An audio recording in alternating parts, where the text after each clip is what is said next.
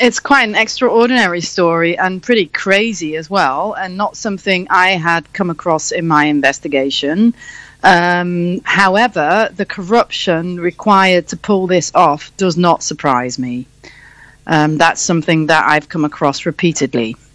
And let's talk about that, because you also spoke about, how the prison warders, how little they are paid, and how that essentially also feeds into this culture of corruption there.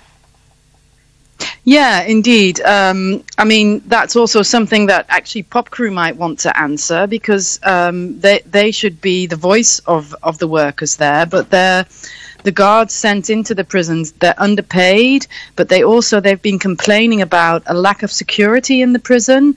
The guards to prisoner ratio is really low. I think, if I remember, the ratio is 1 to 60 or 62, whereas in a maximum security prison, there should be many more people guarding prisoners, because let's get it right, these prisoners some of them are dangerous. It's a maximum security prison, and very often because the prisoners are treated with such disrespect, riots break out. There are stabbings, and for example, the workers have demanded that the toilet pots in the prison be replaced, that they are ceramic as far as I know, and they're smashed and used as weapons. And G4S, the company that runs the prison, has refused to replace them with cast iron ones, which cannot be used as weapons.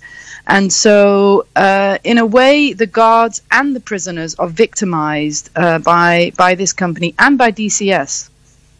So why then would the government continue to engage, a company that would treat its own workers as well as prisoners like this, given South Africa's human rights record and culture that the world thinks very highly of?